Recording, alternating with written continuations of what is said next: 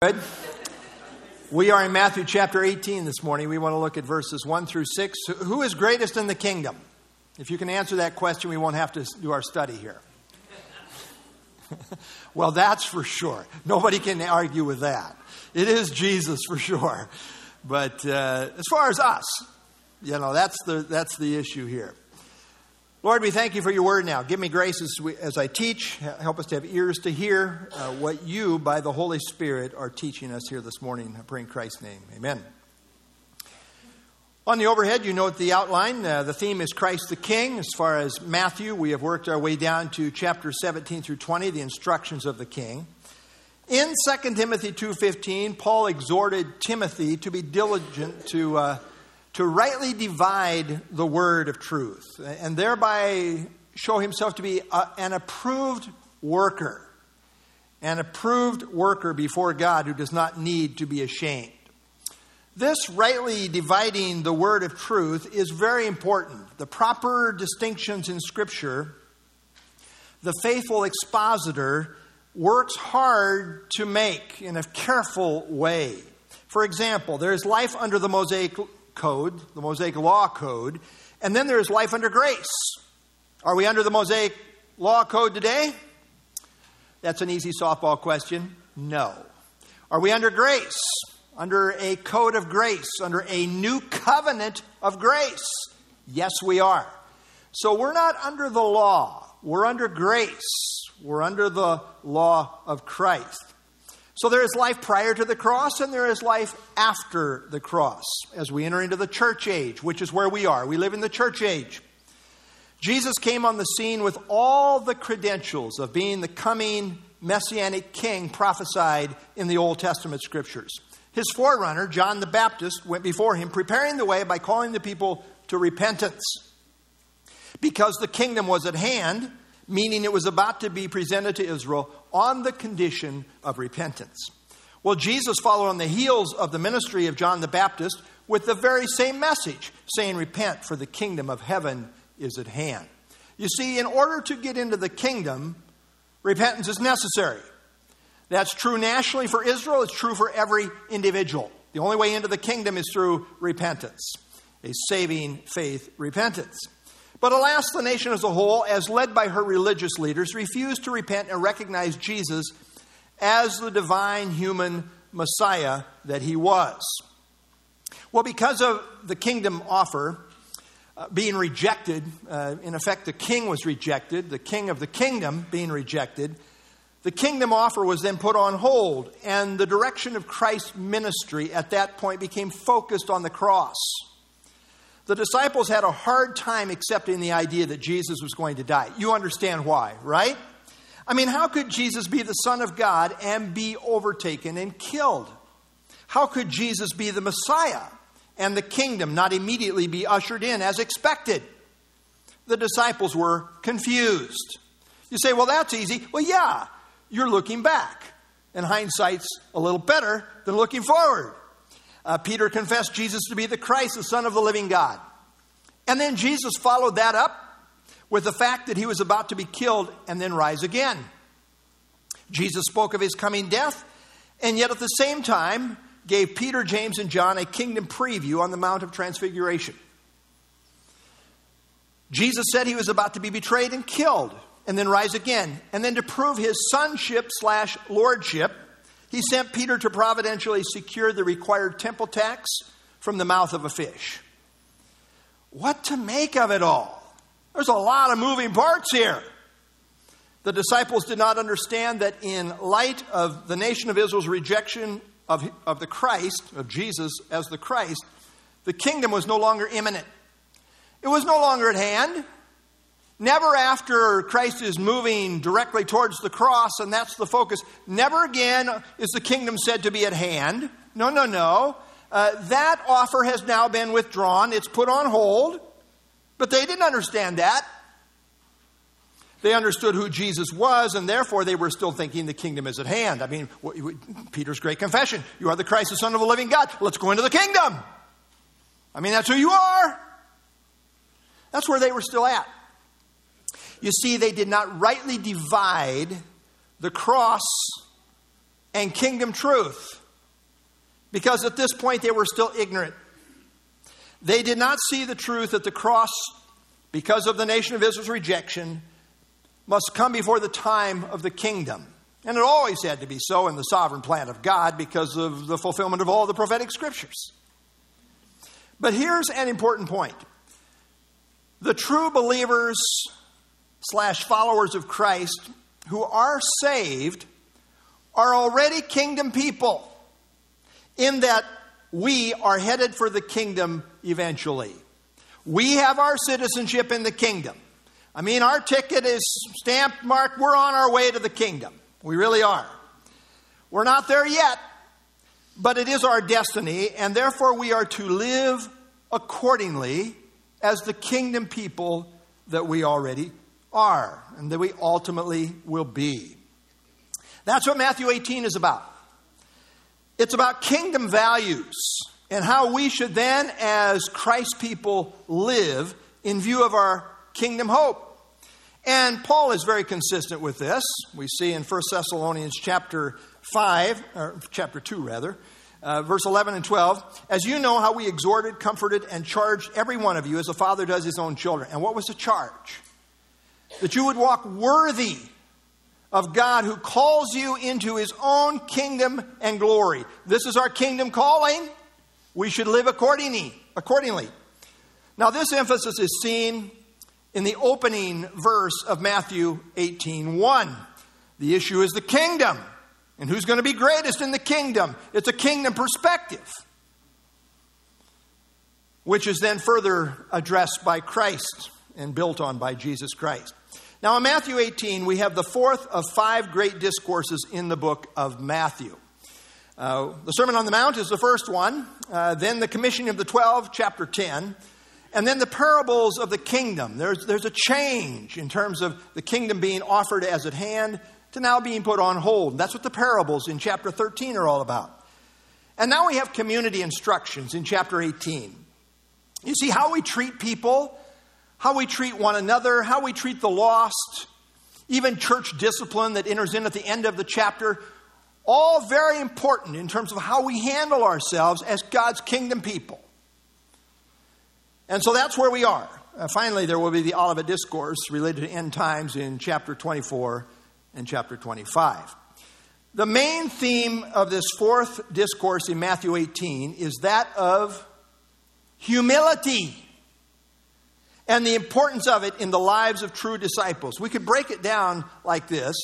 Humility is necessary for entrance into the kingdom. I mean, unless you're willing to humble yourself and accept Jesus Christ, you're never even going to get into the kingdom.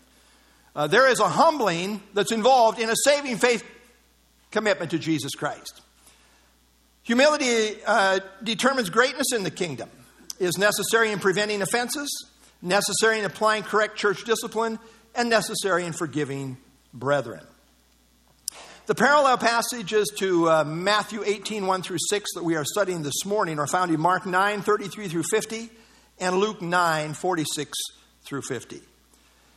By looking at the parallel passages, we have the background to our study here in Matthew 18.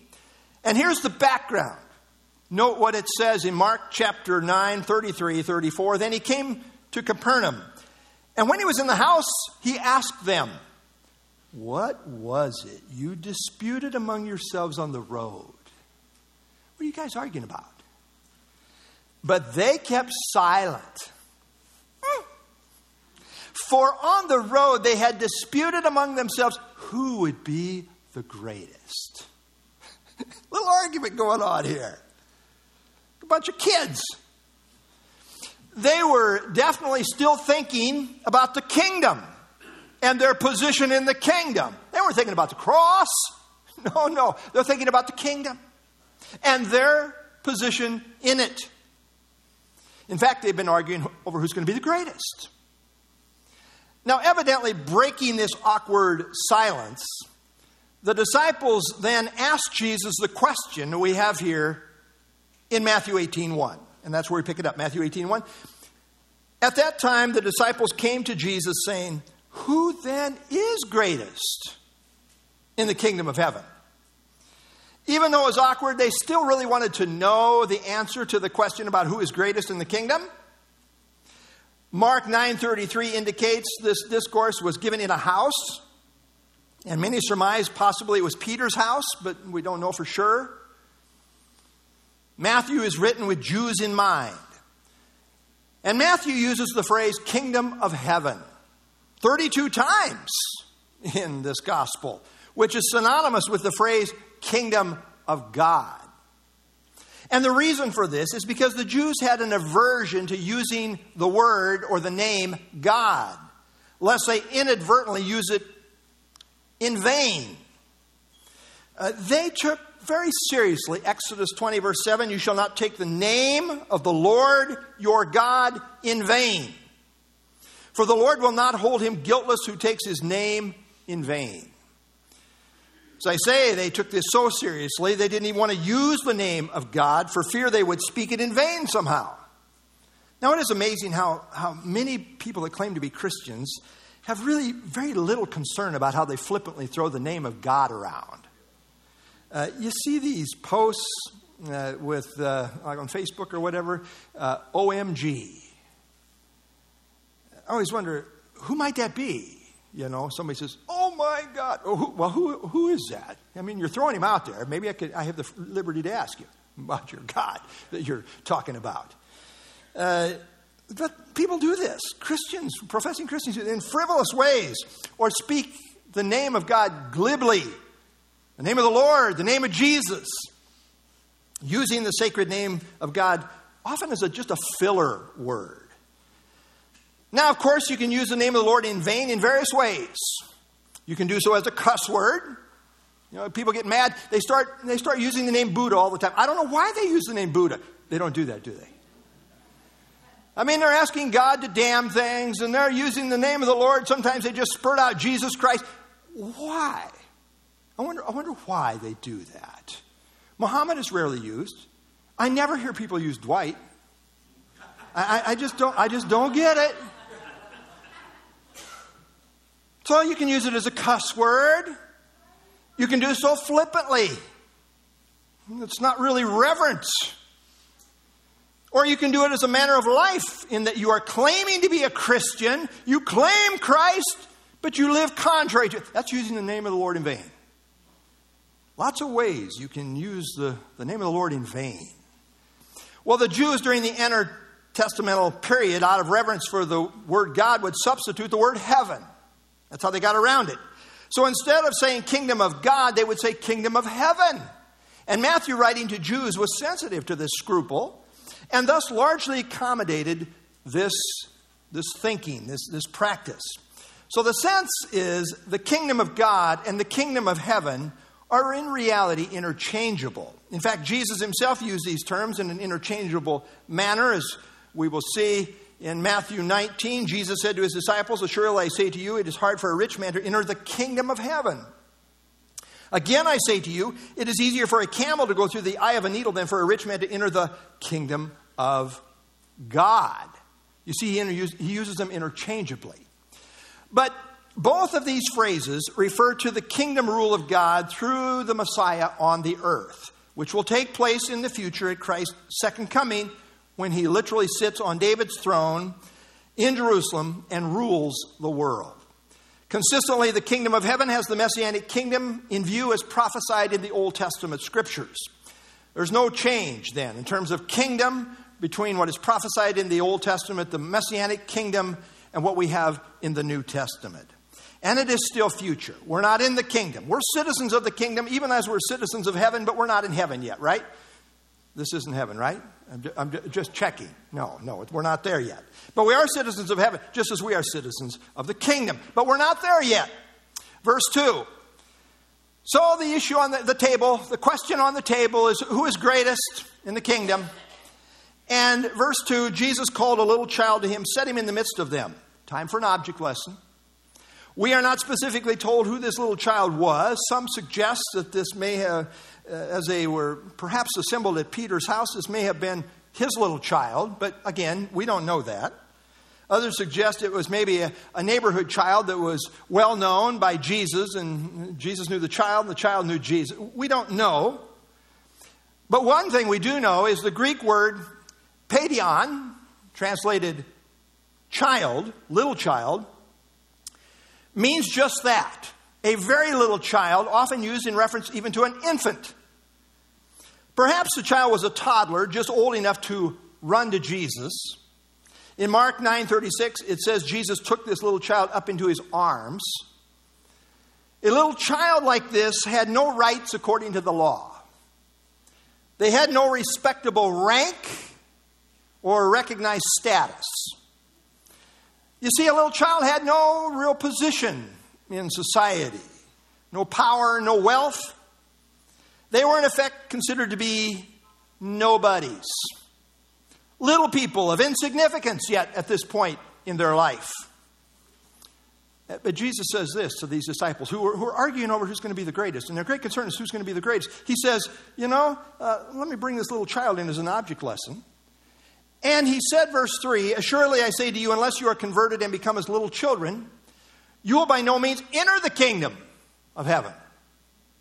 Jesus spoke this with authority. The Greek word translated here as assuredly, in my New King James, is literally the Greek word amen. It strongly affirms what is being said. The New American Standard translates it as truly. Now, Jesus backs up here and starts at the beginning. Let's back up. Instead of talking about who's greatest in the kingdom, let's talk about who's even going to go in to start with. Let's start at the beginning, at the point of conversion. Now, Jesus was not saying the disciples were not saved, but simply stating the reality that the truly saved are those who have experienced conversion, as he goes on to describe. We know that he considered them to be saved. John 6, 70, 71, Jesus answered them, did I not choose you, the 12, and one of you is a devil? He spoke of Judas Iscariot, son of Simon, had everybody else fooled, but not Jesus. For it was he who would betray him, being one of the 12. So they were all saved except for Judas. And as disciples, they were saved, but they were undergoing a transition from an Old Testament faith to a New Testament faith. You see, this side of the cross, one cannot be saved apart from believing the gospel that Christ died for our sins, was buried, and rose again. But none of the disciples at this point understood the truth of the cross. Not yet at this point. They were disciples in process. And they would all eventually make that transition from an Old Testament faith to a New Testament faith, with the exception of Judas. As Jesus states, this conversion principle, it really, I think, amounted to a challenge for them to examine themselves and make sure they're in the faith. The way you guys are carrying on, you're not carrying on like kingdom people. As Paul said in 2 Corinthians 13:5 to the saints that he's writing to, examine yourselves as to whether you are in the faith. If we're really saved, true converts, then we should live accordingly. Which is the very point Christ, I think, was making with the disciples on this occasion. And the point Christ will drive home is that true converts are those who have been humbled before the truth of Christ. True converts are not self-made people, all full of themselves like we ought to be a somebody and recognize as somebody. No, we are humbled people. We are God-made people who have no bragging rights whatsoever. We are simply trophies of grace who give all the glory to God. You see, in conversion, we're humbled down. And in conversion, we come to recognize we have no merit within ourselves. Who am I to put myself up? I'm a nobody. Just like the little children recognize as nobodies. Hey, we're in that status. We're not self-made in our standing. We're not worthy. We're just a bunch of, let's make it very personal. I am just a nobody. Just like a little child with no recognized status, who is totally dependent upon God to save me and change my status. Notice what he says there. He uses the word converted. Unless you are converted and become as little children, you will by no means enter the kingdom. You have to be converted. The word converted literally means turning. In salvation, there is a fundamental turning point away from sin and to the truth of God. It's not merely intellectual assent or mental acknowledgement, but also involves the heart, the will, in which a person submits to and aligns with the truth of God as found in the Lord Jesus Christ. Conversion marks a turning point. There's a change of direction.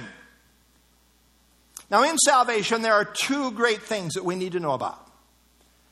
One, we need to know the truth of Jesus, who Jesus is and what he has done for us so that we might be saved.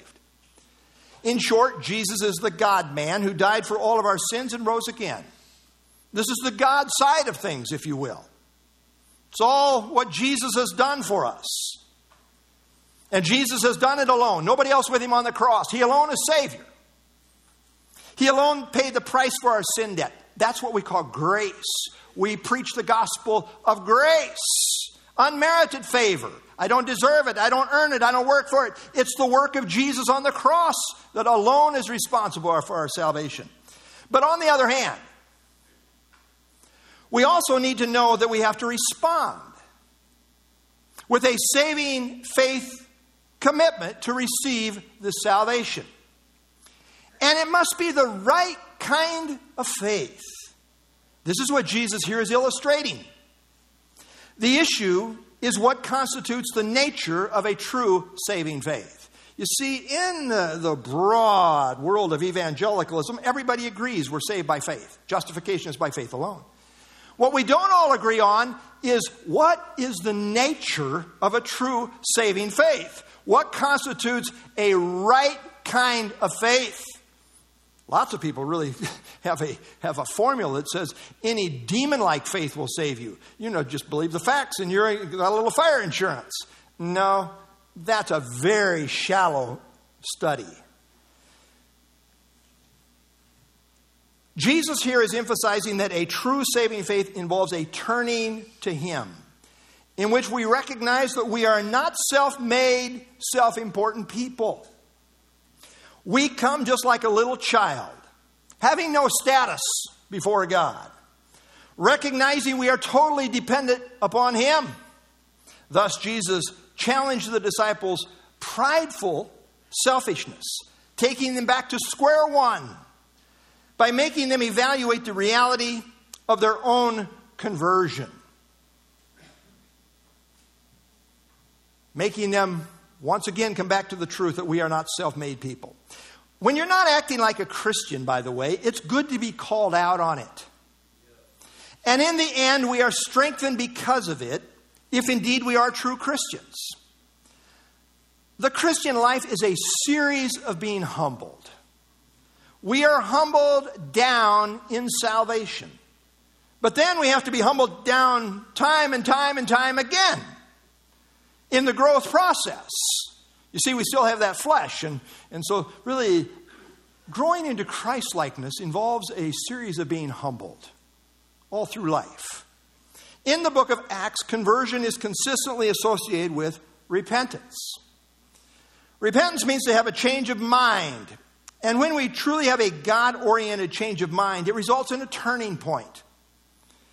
This is what Peter told the Jews. Acts 3:19, repent, therefore, and be converted. Change your mind and have a turning point, that your sins may be blotted out, so the times of refreshing may come from the presence of the Lord. This is a package descriptive of the nature of true saving faith.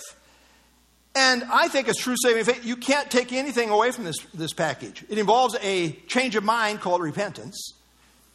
It involves a turning, conversion, and believing, accepting as true. And this is really a package. A true saving faith is a change of mind kind of faith that results in a turning point in the life. Conversion denotes a turning point from self-orientation to a God orientation that affects how you see and treat others. In 1 Thessalonians 1:9, Paul said to the Thessalonians, for they themselves declare concerning us what manner of entry we had to you, how you turned, there's a word, turned to God from idols to serve the living and true God. Again, Jesus took the disciples back to basics, emphasizing that unless one has a humbling conversion experience, which is described as becoming little children, then one cannot even enter the kingdom of heaven. Jesus is using the little child as an example of humility. Jesus was not saying we need to be childish, but rather childlike in the sense of humbling ourselves. A little child is an illustration of humble dependency, not innocence. A little child has no claim to self-made worthiness or greatness. They have no means to meet their own needs. They are totally reliant upon their parents. This is how we come to the Lord, in humble dependence upon Him. He is our all in all. We are not self-made, self-important people. Salvation is a humbling reality. The number one thing I think that probably keeps people out of heaven is their pride. It is the besetting sin of mankind, as it's often said. We think we can do it. We insist on our own way. All we like sheep have gone astray. We have turned everyone to his own way. I mean, that's what we do. We think we want it our way instead of God's way.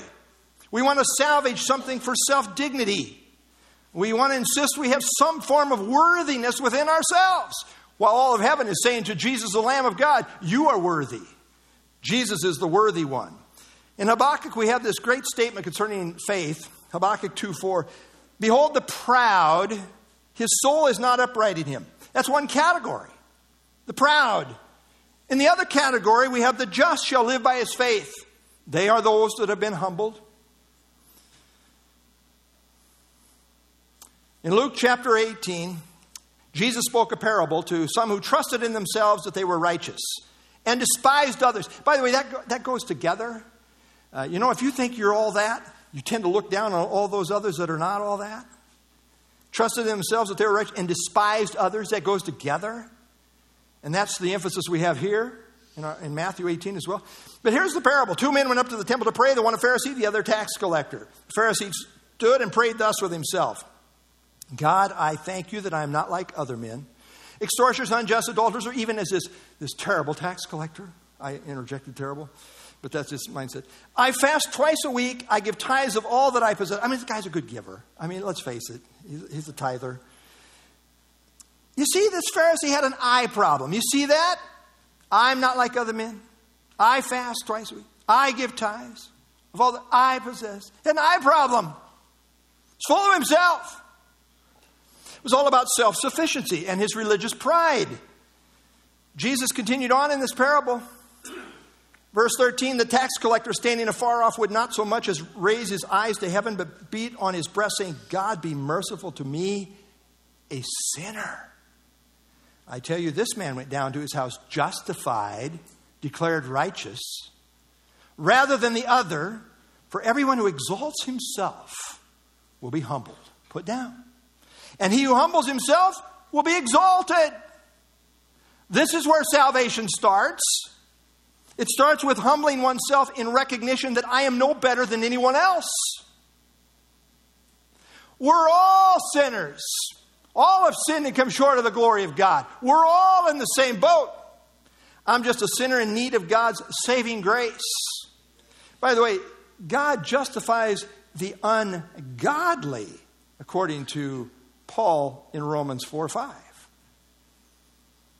Unless one comes to have a change of mind, where they see themselves as unworthy, resulting in a turning point in their life, they will not even enter the kingdom. They won't get in. Spurgeon said, while others are congratulating themselves, I have to sit humbly at the foot of the cross and marvel that I'm saved at all. Thus, Jesus emphasizes that a proud spirit is inconsistent with kingdom membership. We are born again in humility. We humble ourselves before God as being totally dependent upon Him. We have no more status than a little child who had no status in that society.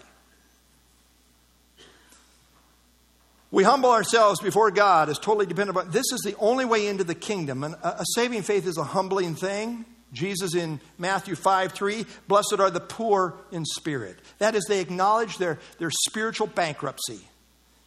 For theirs is the kingdom of heaven. Who? The poor in spirit. I'm not coming as some, boy, I got something to offer. No, I don't.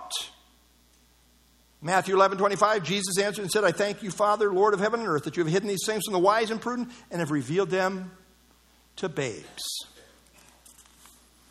Only the humbled in conversion will enter the kingdom, and Jesus goes on to share that those who then live consistent in humility will be the greatest in the kingdom. Verse 4, therefore whoever humbles himself as this little child is greatest in the kingdom of heaven. You want to be great in God's kingdom? Then become childlike in humility. Recognize that within yourself you're really a nobody, no status. Jesus turns on its head all ideas of human greatness. A proud me-first spirit won't get you there. That is the antithesis of kingdom greatness. In the kingdom, those in the position of greatness will be those who humbled themselves like a little child. In Mark 9, Jesus attached humility to being the servant of all. Instead of thinking, I'm so great, somebody should serve me, a proper kingdom attitude thinks in terms of lowly service. It seeks to serve rather than to be served. That's humility. As Jim Elliot said, we as God's people are just a bunch of nobodies trying to exalt somebody. The word humbles literally means to make low. To make low. It is in lowering ourselves that God will ultimately exalt us in the kingdom. Humility is characterized by being the servant of all, which is the mark of kingdom greatness. You know, humble, lowly servants of God, they're the ones that are going to be great in the kingdom. Not the one who's saying, hey, recognize me. No. It is the one who most clearly demonstrates character in keeping with humility that is destined for greatness in the kingdom. D.A. Carson says, the child is held up as an ideal, not of innocence, purity, or faith, but of humility and unconcern for social status. That is the whole context. Jesus advocates humility of mind, not childishness of thought. Verse 5, whoever receives one little child like this in my name receives me. Now, you have to understand that in this culture, as I've already really hammered, but you have to understand that in this culture, a child had no status of any respect. They were considered nobodies. They had no real significance or importance. Maybe someday they would get there, but not at this point. Jesus is dealing with the essential importance of humility as a defining virtue in the lives of his followers. And if you truly have a spirit of humility, it affects how you treat other people. One of the defining traits of true humility is that it is willing to associate with the lowliest of Christ's followers, not put yourself above them. You know, it kind of sneaks in there, right? Kind of just, even without saying it, we kind of tend to think we're a little better than those people. I haven't had... Anyway, I don't want to get into extra stories. I get in trouble. But anyway, it's easy to happen. Have you ever been around people that thought they were too good for you? How did that make you feel? It endeared you to them, right? No, that's not Christ-like. At one point, the disciples sought to rebuke people for bringing their little children to Jesus, but Jesus, in effect, rebuked the disciples, saying, let the little children come to me.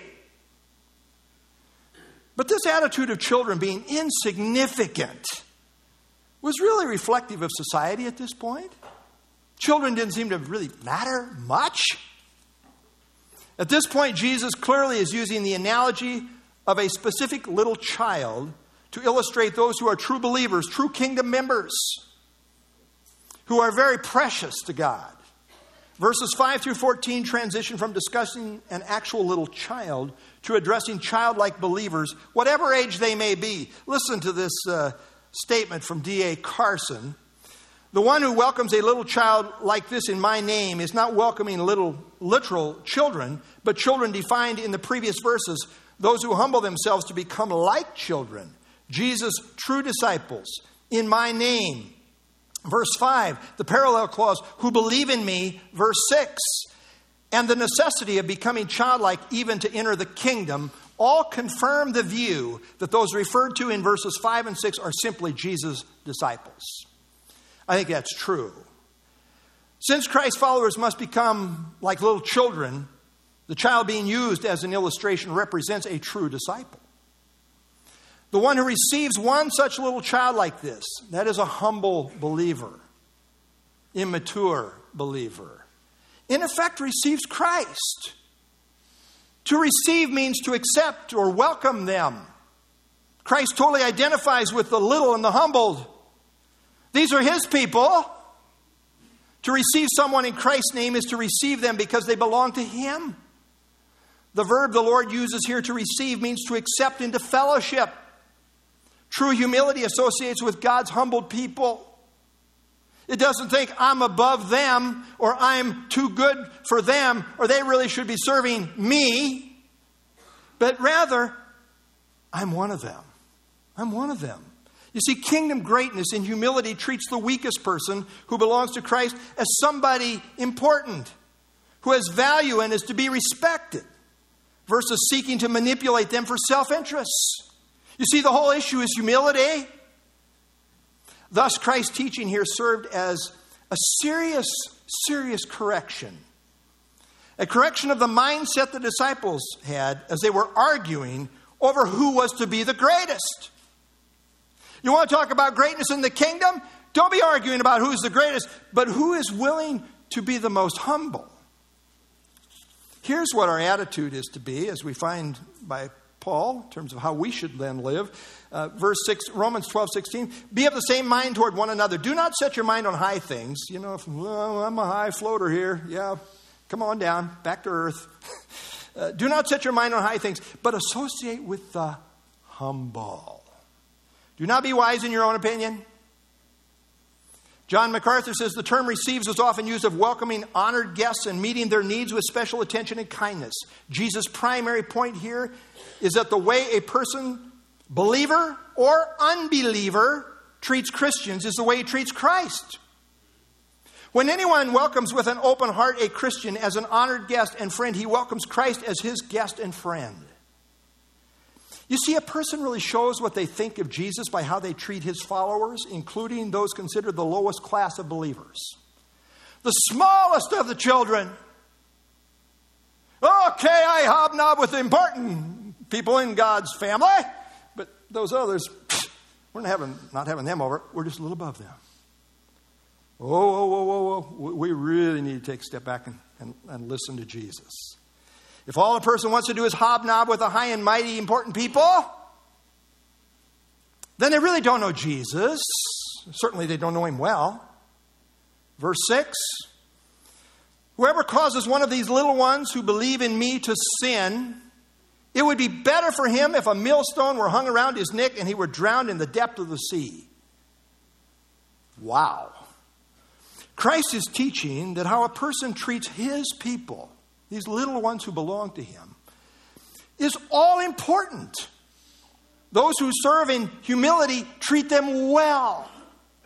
Those full of pride mistreat them, and that is most serious. The little ones here is clearly qualified as those who believe in me. So Christ is talking about humble believers who are considered insignificant. There is a direct connection in the flow of thought between convert and humble in verses 3 and 4, and the little ones who believe in Christ in verse 6. So in view here are true humble believers. On the positive side, those who receive them in Christ's name in effect receive Christ, which is indicative of true faith. On the negative side, those who cause them to stumble will suffer serious consequences, which is the warning. Remember, Christ is first and foremost here addressing his disciples and giving a stern lesson on humility. God warns even his own people about the seriousness of mistreating his humble people. One might seriously wonder whether those who do such a thing are even true believers, since a key identifying mark of true faith is love of the brethren. Still, believers also have the flesh and can do very ugly things to one another when they walk in the flesh. Hence the sober warning. In the end, God makes the final call on everyone, but the warnings here are for all to be taken very seriously. Even believers are warned of the seriousness of leading a fellow believer astray. This is not something only an unbeliever can do. You see, in the middle of correcting the Corinthian church, which had all kinds of problems, Paul made this general statement, right? Pretty much out of the gate, chapter 3, verse 17. If anyone defiles the temple of God in context through worldly wisdom, the temple of God or the people of God, if anyone defiles the temple of God, God will destroy him. For the temple of God is holy. Which temple you are? Better watch out. Bring in your earthly wisdom, worldly wisdom into the church. Integrate it with Scripture. We can do more than just Scripture. Watch out. God will destroy him. Very heavy and serious warning to the church. And there are others. 1 Thessalonians chapter 4, verse 3 through 6. This is the will of God. You don't have to wonder about it. You say, I wonder what the will of God is. This is the will of God. Your sanctification, what sets you apart as God's people, that you should abstain from sexual immorality. That each of you should know how to possess his own vessel in sanctification and honor. Not in passion of lust like the Gentiles who do not know God. That's the way they carry on. That no one should take advantage of and defraud his brother in this matter. Because the Lord is the avenger of all such, as we also forewarned you and testify. Strong warning. How serious is it that the Lord becomes the avenger of a believer who spiritually abuses a fellow believer? Say, it's not that serious. I'm going to heaven. You might be going sooner than you think. The answer is it's very serious when it says the Lord is the avenger. The avenger means the executor of judgment. God's got the number of everyone who commits sin like this and warns of serious consequences. Note here, Jesus in Matthew 18:6 applies this to whoever. To whoever causes one of these little ones who believe in me to sin. Again, MacArthur says, when a person mistreats a Christian, he mistreats Christ. This side of the truth applies to believers and unbelievers. Whether the person is the worst persecuting pagan who causes harm to a Christian or whether he is a believer who causes harm to a fellow Christian, the result is the same. Christ himself is attacked. It is possible for believers, especially immature little ones, to be led astray. But to be the cause of this is especially serious. The word causes is the Greek word scandalizo, which literally means to be a stumbling block or to cause to fall. This verb is used 13 times in Matthew. The sin in view here is that of being a stumbling block so as to cause spiritual harm. In context, being a stumbling block is set in contrast to receiving a child of faith. So it would seem to me, in context here, the flow of the context, being a stumbling block in this case involves not welcoming them, rejecting them, or ignoring them, and treating them as insignificant. You know, kind of like little kids that are kept out of sight and out of mind and they don't matter. Such treatment causes them to stumble in their discipleship process. This is perhaps one of the greatest causes of stumbling, and yet one that is often not talked about. New or immature believers need to be affirmed, not lorded over. Professing Christians can often be insensitive, cliquey, unaccepting, and unwelcoming. The sin of tribalism was so serious at Corinth that the very first thing Paul addressed after his introductory comments in the letter was the correction addressing this issue at Corinth, the lack of unity. This is a true story. As a young man, Mahatma Gandhi was seeking a better system than that found in Hinduism. In his search, he came to the conclusion that Christianity might provide a better way for India in terms of the problems that India was dealing with. So one day Gandhi went to a Christian church. At the entrance, he was confronted by, a greeter. Those friendly people out front, right? And this greeter told him, "Sir, this church is only for Europeans." Gandhi walked away from the church, said, quote, If Christians have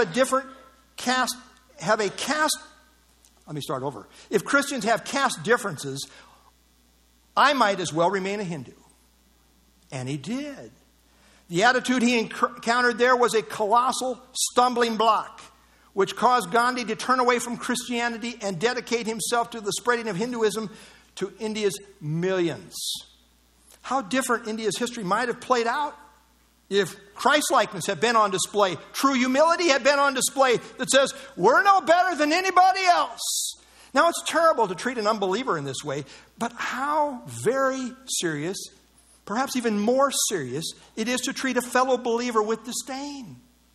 And the reason is because such rejection really signifies a rejection of Christ himself.